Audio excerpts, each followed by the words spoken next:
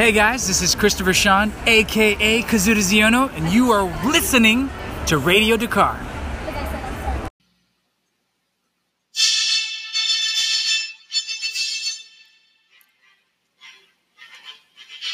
Broadcasting across the galaxy, you're listening to Radio Dakar, a Star Wars podcast dedicated to Resistance, The Mandalorian, and more.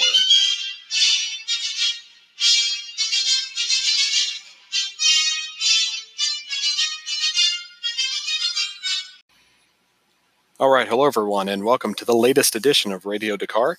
I'm your host, Doug Brooks, and this is a non-spoiler review episode for Star Wars Myths and Fables, written by George Mann, and with illustrations by Grant Griffin.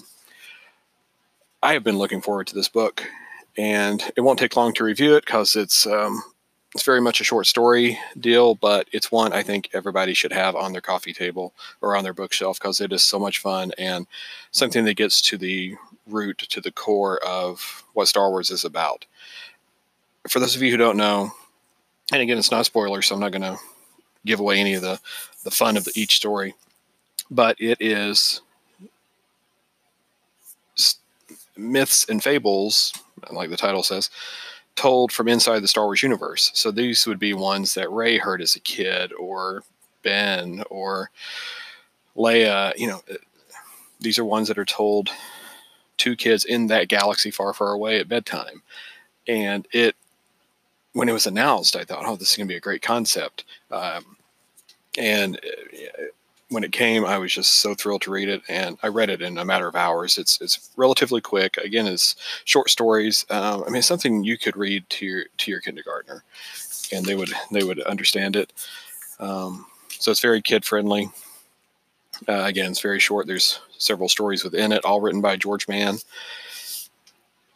and it's just a lot of fun. It's in some ways like The Legends of Luke Skywalker by Ken Liu, which came out in advance of The Last Jedi, where people in the galaxy were telling legendary stories about Luke Skywalker, which is kind of expanded upon in The Last Jedi when he talked about how he became a legend. But this is similar to that. So it's not exactly canon, but you can extrapolate. Yes, these stories probably took place, but the details are the way that myths and folklore are handed down orally through the generations. And I'll get to that at the end because I want to talk about things that influenced George Lucas to make the original trilogy and what the influence is there. And it's kept building and building to the point where we have this book, and it is awesome. So I'll just do a brief comment on each story without giving anything away because, like I say, the fun is in reading this. And again, the art by Grant in this book, there's at least one picture per story. So it's just like, Grimm's fairy tales, or, all the Aesop's fables and, Arabian Nights, all those storytelling books that we read as kids or had read to us. It's like this, and it is so cool. So yeah, just a quick brief on each story without giving anything away. The Knight and the Dragon. It takes place on Tatooine. You understand there's a familiar face in it, and you know where the story's going. But it's very fun. Gives sympathy to certain characters that we've seen already, a group of characters. Again, I don't want to give away too much, so I'll just give a brief. I will say there's no story that I didn't like. They're all fun for their own reason.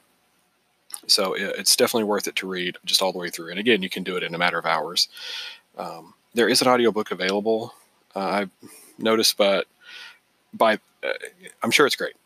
And you know me, I love audiobooks. That's usually how I digest my Star Wars literature at this point. But this book needs to be held in your hand and kept on your shelf or on your coffee table, because it literally feels like something in that universe.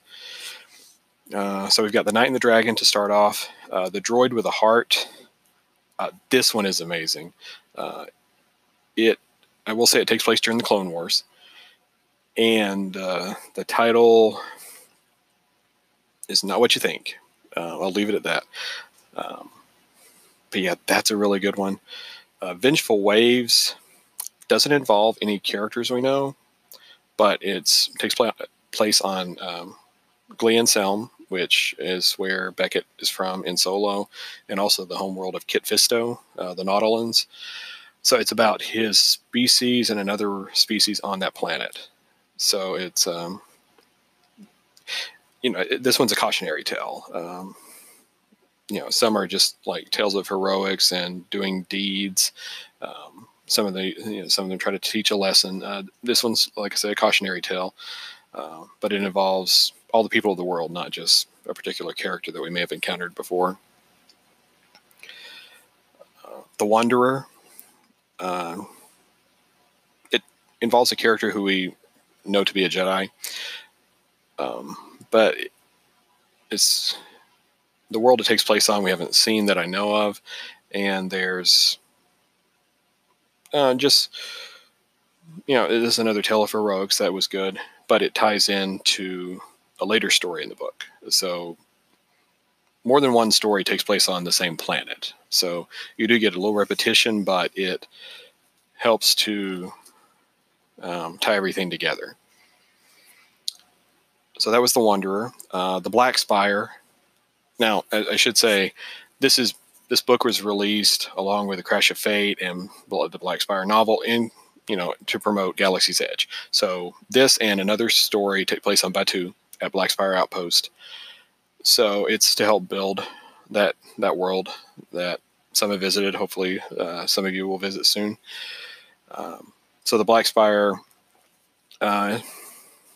it's a really deep and good story. It's about this family that lives on Batuu, and about becoming a hero and getting into adventures. You find out more about the seedy happenings on Batuu. Gaze of Stone is my favorite story of this book, and it takes place on, it tells a story about something you would see on Moraband, formerly known as Korriban, the Sith homeworld, and it tries to explain why there was a name change in the canon. So it's it involves the Sith. I will say it ties into Dooku Jedi Lost, in one of the things that Lynn Castano, who is one of my favorite new characters, talked about. So it's almost like a story that she would tell to Padawans. So Gaze of Stone is awesome. I love this story.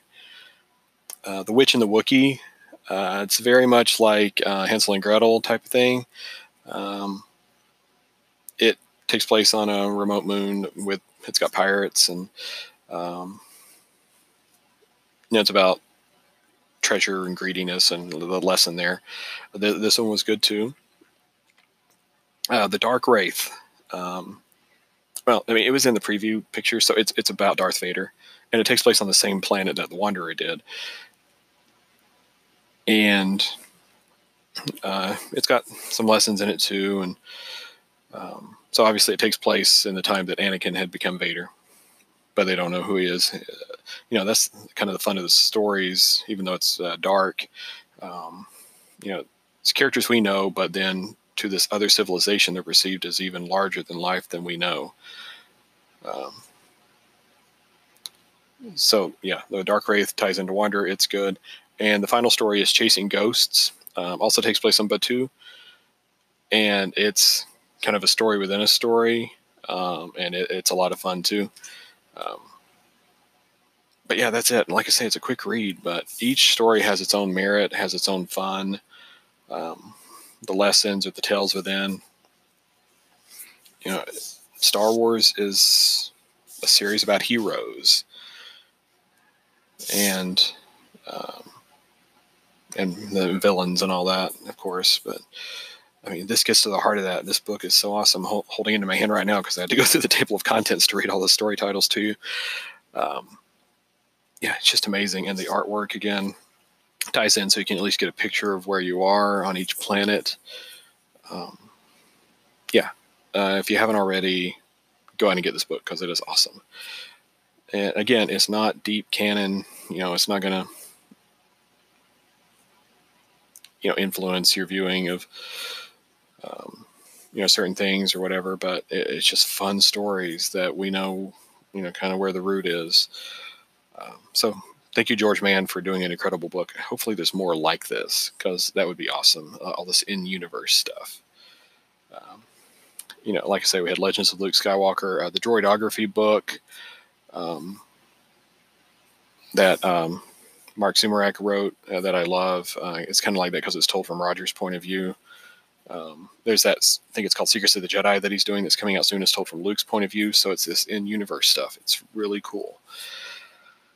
So yes, Myths and Fables, highly recommended. Go ahead and get it. Like I say, it's for, you can read it to your kids. Now, it does get kind of dark. There's a lot of peril for kids and the children in the books, but I mean, think about it, so were the fairy tales we grew up on, because, in Hansel and Gretel, they were going to be thrown into the oven and all that. So, if you can get past that, it's great stories for everybody with, lessons to be learned.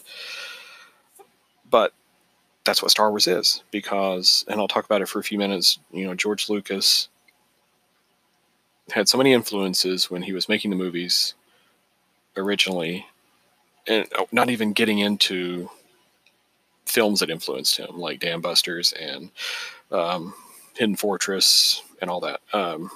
That's for another day. But the books and the belief in myth and the need to pass along the same story over and over through the centuries, but told from a different perspective. That's what became Star Wars.